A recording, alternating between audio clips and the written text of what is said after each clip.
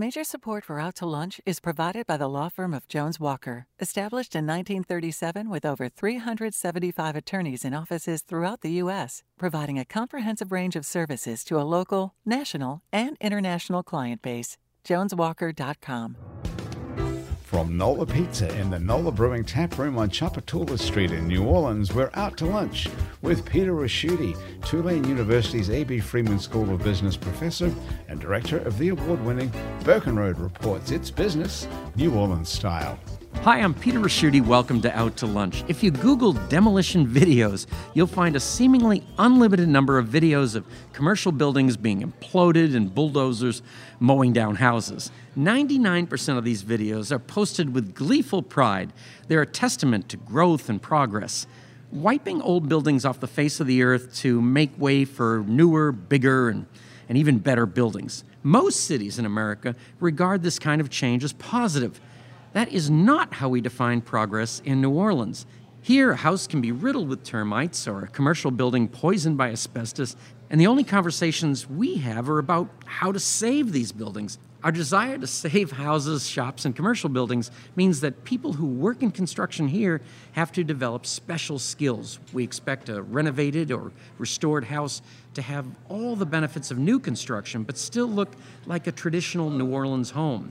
We're not surprised when a new restaurant or coffee shop looks architecturally hip and modern, but retains the bones of its 19th century origins. You don't find those types of construction skills just anywhere. They are, however, the mainstay of New Orleans' Meyer Building Company.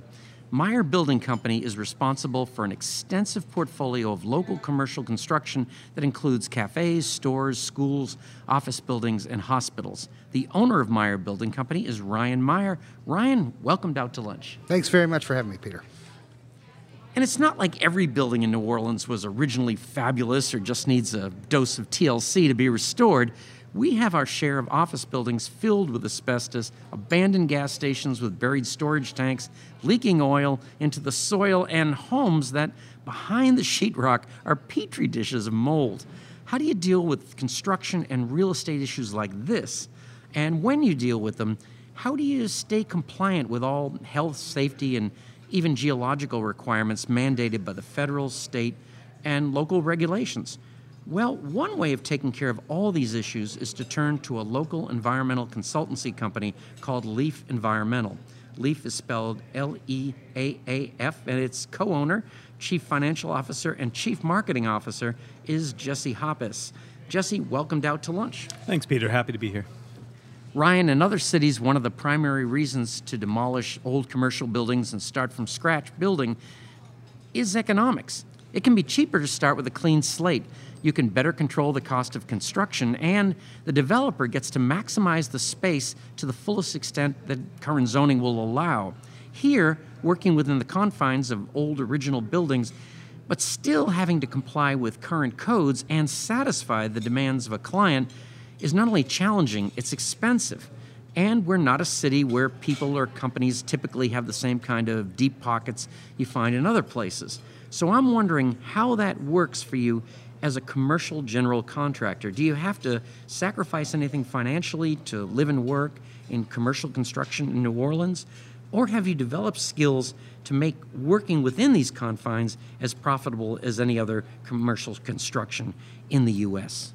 I think that part of the reason that New Orleans retains its old stock is because of its charm and because of the culture here. I believe that. I think that there are other economic forces at play there, whether it's attraction to new businesses and things to come to town. But I think that working within the confines of the old stock, besides being a passion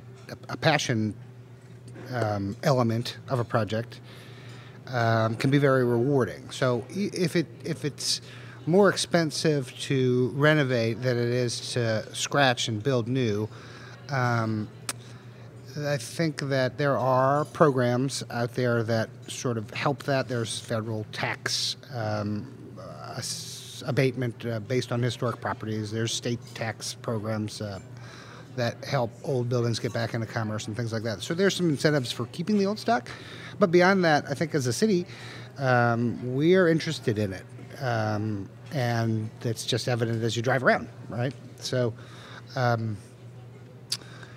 in developing further skills on renovation, it just comes with practice, I think. We get so used to this beautiful architecture, and sometimes it's when you need a visitor to come in and comment, they're stunned. Right, that's a good point. And we've got lots of customers from out of town as a local small building contractor. So that means we end up working for interiors and things like that. So we have a customer currently that's from San Antonio, and they have built in New Orleans 4 locations. We're on the 5th of interiors in old buildings, and they're putting their stamp and their brand inside of an old building, so that without ever having had a conversation with that customer about why in particular each building is chosen, it's obvious that she's choosing older buildings to put in her new things, and that happens quite a bit. Jesse, it seems like your work is helping home buyers with a possibly unwelcome reality, or helping developers, lenders, architects, and engineers comply with regulations. So I'm wondering, what kind of frame of mind a person is in when they engage Leaf Environmental? Even if your client is a pro-green person or company, they're compelled to spend money to maybe find out the property they want to buy is a bad investment, or to comply with complex scientific issues or bureaucratic regulations. When a client engages you, are they typically thrilled to be working with you, or somewhat less than enthusiastic? No, we usually are. We're usually an afterthought sometimes on it. Typically, let me go back a little bit. We try to stay away from the residential market, and that's just not a great market for us. We usually stay in that commercial, light industrial, government side of the world. But what we're there to do is, if we get up on the upfront side of it, we can kind of help identify problems before they get involved in the construction. Like for Ryan, for instance, the last thing he wants to do is deal with an environmental problem after it's going. So we try to be upfront. We work with a lot of banks, developers, the architects on the planning side of things to try to minimize environmental risk and be able to understand, are they going to run into an asbestos issue? Do they have underground tanks in the ground? Were they built on top of an old coal gasification plant or something like that? Was there an industrial history? So it's kind of fun. We get to do a lot of history research and things like that to identify what's going on. And then the regs require, on the commercial side, a lot more checking before you go do a big renovation or you do a demolition. We would then come in there for the asbestos regulations, or to the point where they require it for all commercial properties. So we'd come check it to make sure that they're not exposing the workers or the neighbors or anybody else like that. So that's one side of what we do that kind of probably ties in more with the construction side more than anything. One of the things I've been thinking about is everybody seems to understand that from a house inspection kind of thing, but I didn't really think of it as commercial build. No, it's the same thing, and that's a good way that I usually kind of break it down to somebody. If you're going to go buy something, people are always willing to kind of do a home inspection or an appraisal, but the unknown costs in the environmental can be pretty alarming sometimes, and they can get into the $100,000s or the millions of dollars depending on what it is.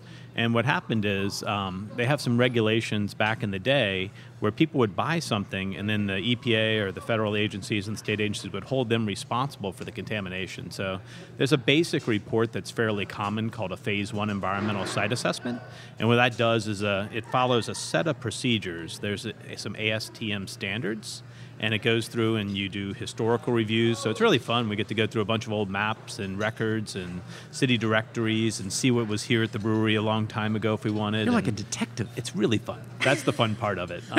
So that's the exciting part. Now, sitting down and getting all these scientists to write like a couple inch binder worth of reports, that's the part that's a little more tedious and not the joyous part of environmental consulting. The detective work is great. The key is to talk to you before you put the money down. The key is that. We get involved with people who come in and do it after, and that's usually where it can blow your budget and it changes the cost and everything, and no one's happy at that point. They'd much rather find out, just like at home inspection, that you have a leaky roof that you're going to need to spend $20,000 on it. They'd much rather know that before they finish the negotiations on their property. Now, Ryan, you're a New Orleans guy, but you got a quote that said, every everybody in their 20s should work in New York City for a while. Why? And you did. Why is that? I was just lucky, and I moved to New York City after college, just for fun, with no real agenda.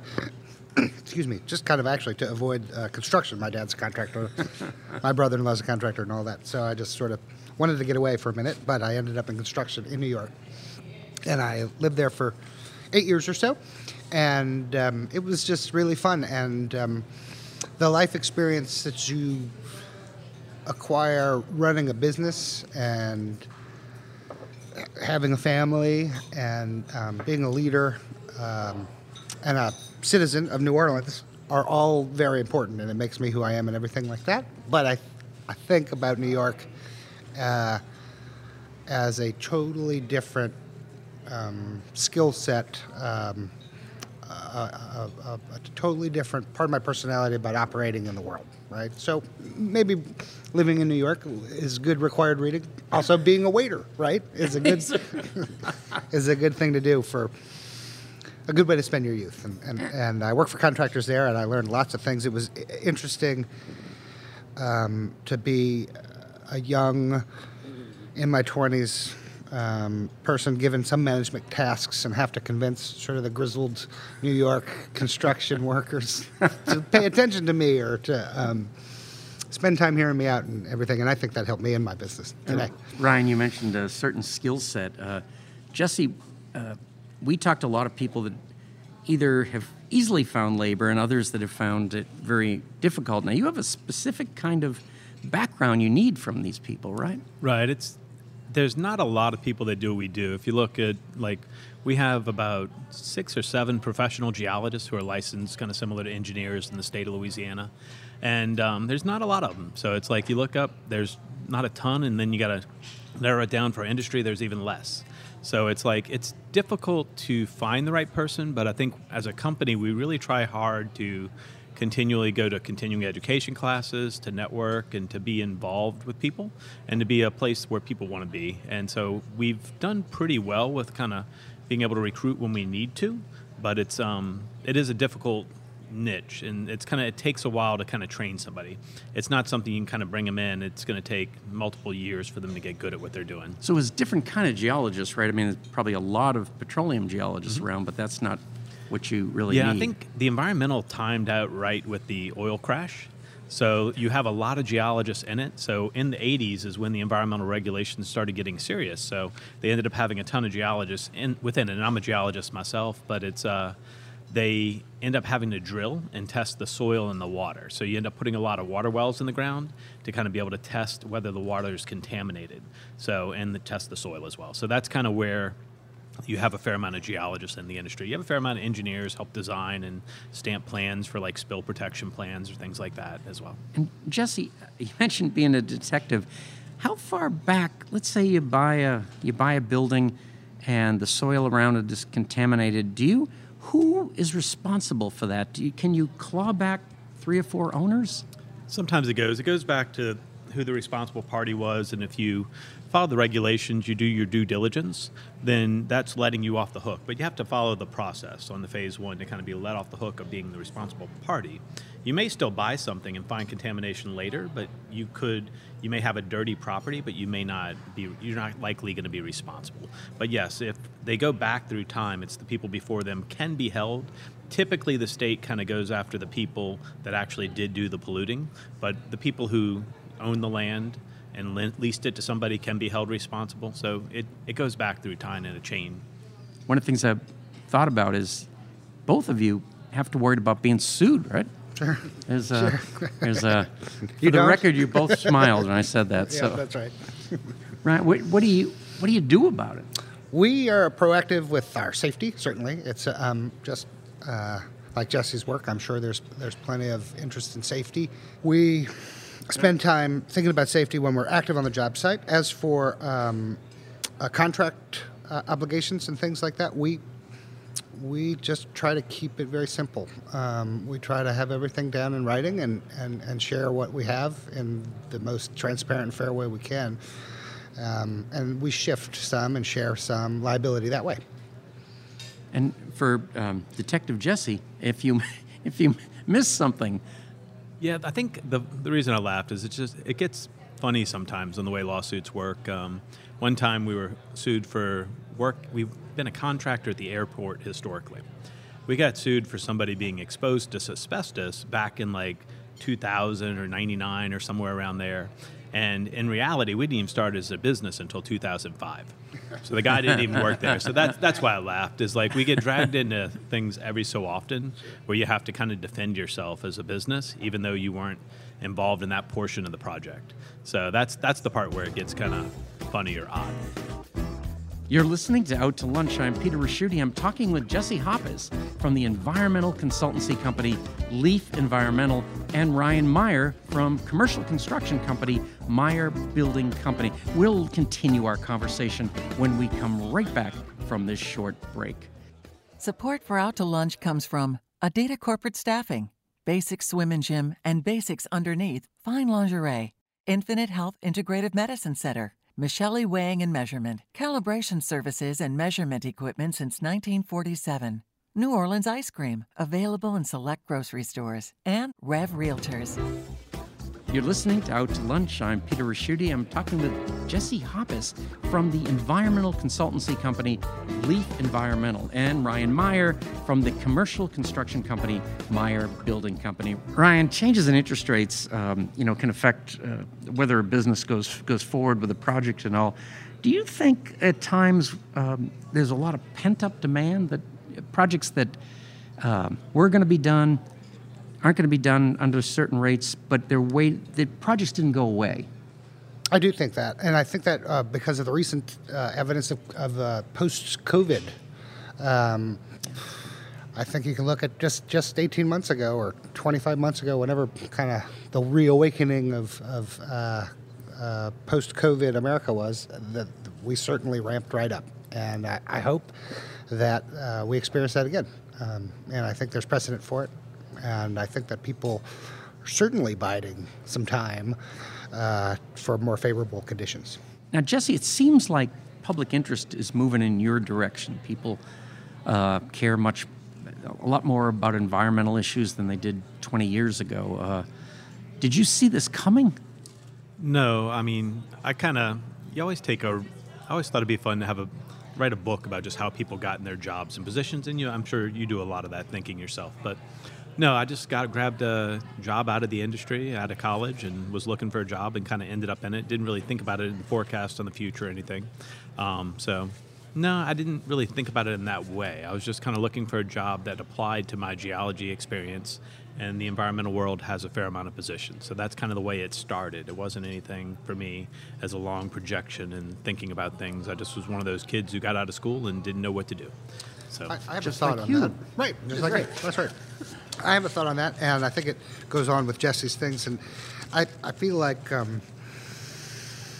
in my world, on the small projects at least, again, not the big institutional spenders, but on the smaller things, the pizza restaurants and things like that we build, the clientele is different than it was even 10 years ago in placemaking. I think there's a better sense of placemaking and experience when you walk into a car dealership or any other small business.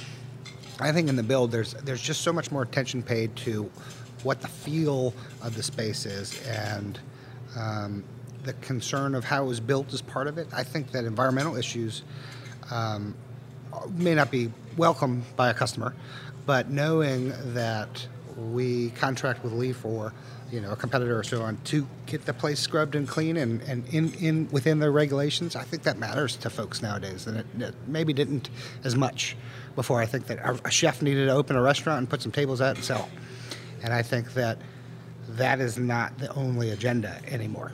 Right. Yeah, there's definitely been a movement towards that, and there's more funding towards that, programs and things that deal with environmental issues and concerns. Like we do a lot of brownfields program. Basically, there's a lot of federal stimulus right now going towards those programs. They've kind of doubled or tripled in the size of them, so there's a lot more impact on all these underdeveloped properties that no one wants to touch because economically it may not be feasible to kind of go after it. If you have an old gas station's the most common one. But if you have an old gas station, I mean, you're already going to be looking at spending a fair amount of money before you get started to that clean slate. So therefore, they have a lot of federal stimulus on that. And I think the society has built around that and pushed on it in that way. But as far as me forecasting, I didn't do a great job of that. I just kind of got involved and got excited, and I've been really enjoying it since. And I can now predict more in the future on where things are going, but at the time, no. Now, both of you guys have been very successful. Do you feel like there's a push for you to grow at this point, and do you want to do it? Are you happy where you are? What do you think, Brian? Yep, growth is always a goal for us, for me. And besides running what is, I hope, continues to be a profitable company and stuff, I feel there's a mandate for me to, in a way, look after the employees. And I like to think about our projects as small packets of economic outgrowth. And what I mean by that is just simply, when you build a house or you renovate a home and you finish and the customer's satisfied, you hand them the keys and they move in a couch and a television. When you build a clinic or a restaurant and you hand them the keys, they don't move in a couch. They hire employees and buy local art and hire a cleaning service. And anyway, they put people to work, and I think that's a big part of it for me. So when I think about growth, certainly I'm anxious for growth for myself, but I also like to think that the impact that we have on just the New Orleans economy is important too, and that's a good motivator to keep growing. And Jesse, what is your footprint, and if you do grow, would it be contiguously? So we're based out of Gretna. We have remote employees in Lafayette, 3 in Baton Rouge, 3 in the North Shore, 1 in Ohio, 1 in Florida. So we're about 29 people now. We serve a fair amount of contracts that cover the whole state of Louisiana. We have clients that take us to New Mexico, Oklahoma, Texas, Arkansas for an EPA region. So we do a bit of work out there, but I would say our core service area where we can offer the majority of our services expands pretty much from like Lafayette through Baton Rouge down to the Gulf Coast in Mississippi. We've been spending a lot of time trying to grow that way. I envision us, my partner and I, are ready to kind of put an office probably somewhere in Baton Rouge soon, and then probably something on the Mississippi coast soon after that. So like that's in our growth plans. We plan on continuing to expand in that way. Ryan, I'm licensed in Mississippi too. Oh no, this is so great. This is all I do the show for, is so people can. Ryan, there's certain pieces of real estate, and I guess this would be true for Jesse too, that we don't know, things have changed and we don't know what to do with them, like some big box stores.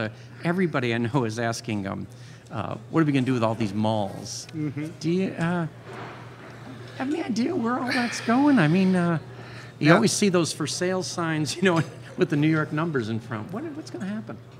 I have no idea. I always wondered if I don't know, maybe when the city wrote the permit in the 1980s to build a CVS on the corner of Vets or whatever, like, should they maybe have required the big box retailer to take it down too? I know that's looking in the past, but I wonder if that's a part of the future. But I don't know. I mean, you see sort of in rural places them being converted to churches, but I don't think you'd see that in New Orleans. My last question for Jesse, though, is because we used a term a few minutes ago that really is kind of esoteric to most people, and that was brownfields. You hear it. What is it? So it's a property that has a real or perceived impact of environmental contamination. So it's a building that's probably being underutilized in your community, and that's the basic definition, based on perceived environmental concern or real environmental concern. So that's what it means, and when you qualify for that, then you can open yourself up for funding if your state agency or your local planning commissions, they all have pots of money that they can help do a lot of the work we do for free. So therefore they can the idea is to be able to understand, just like you're back to your roof analogy of being able to say, like, hey, we're going to do a building inspection.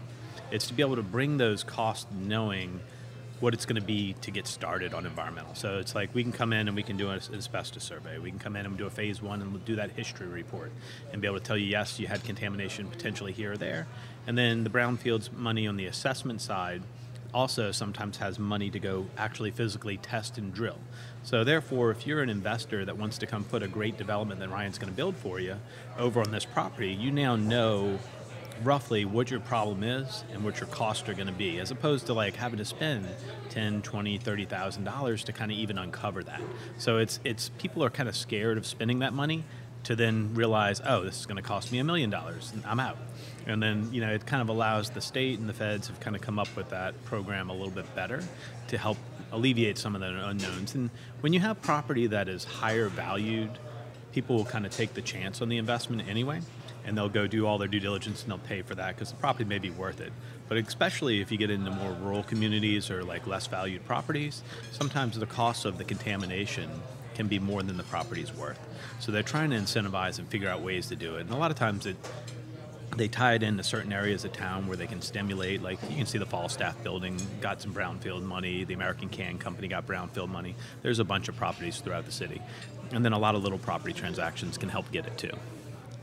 We hear a lot these days about silos, how we're living in our own self-selected bubbles and getting our news and information from sources that just reinforce what we already believe.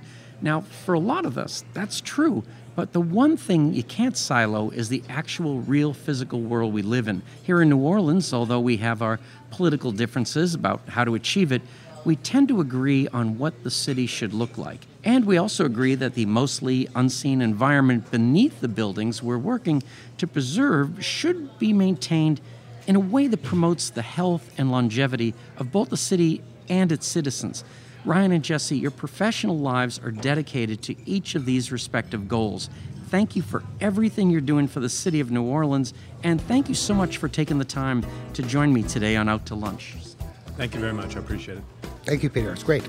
My guests on Out to Lunch today have been Ryan Meyer, owner of Meyer Building Company, and Jesse Hoppes, co-owner, CFO, and CMO of Leaf Environmental. We edited the show to fit into the time slot here on WWNO. You can hear our unedited conversation and find out more about Ryan's adventures in commercial construction and Jesse's environmental exploits by listening to the Out to Lunch podcast. You can find and subscribe to the Out to Lunch podcast on your podcast app and on our website, itsneworleans.com. If you want to know what we all look like, you can find photos from the show on itsneworleans.com and on our Out to Lunch social media. These photos were taken today by Jill LaFleur. You can find more of Jill's photos at lafleurphoto.com.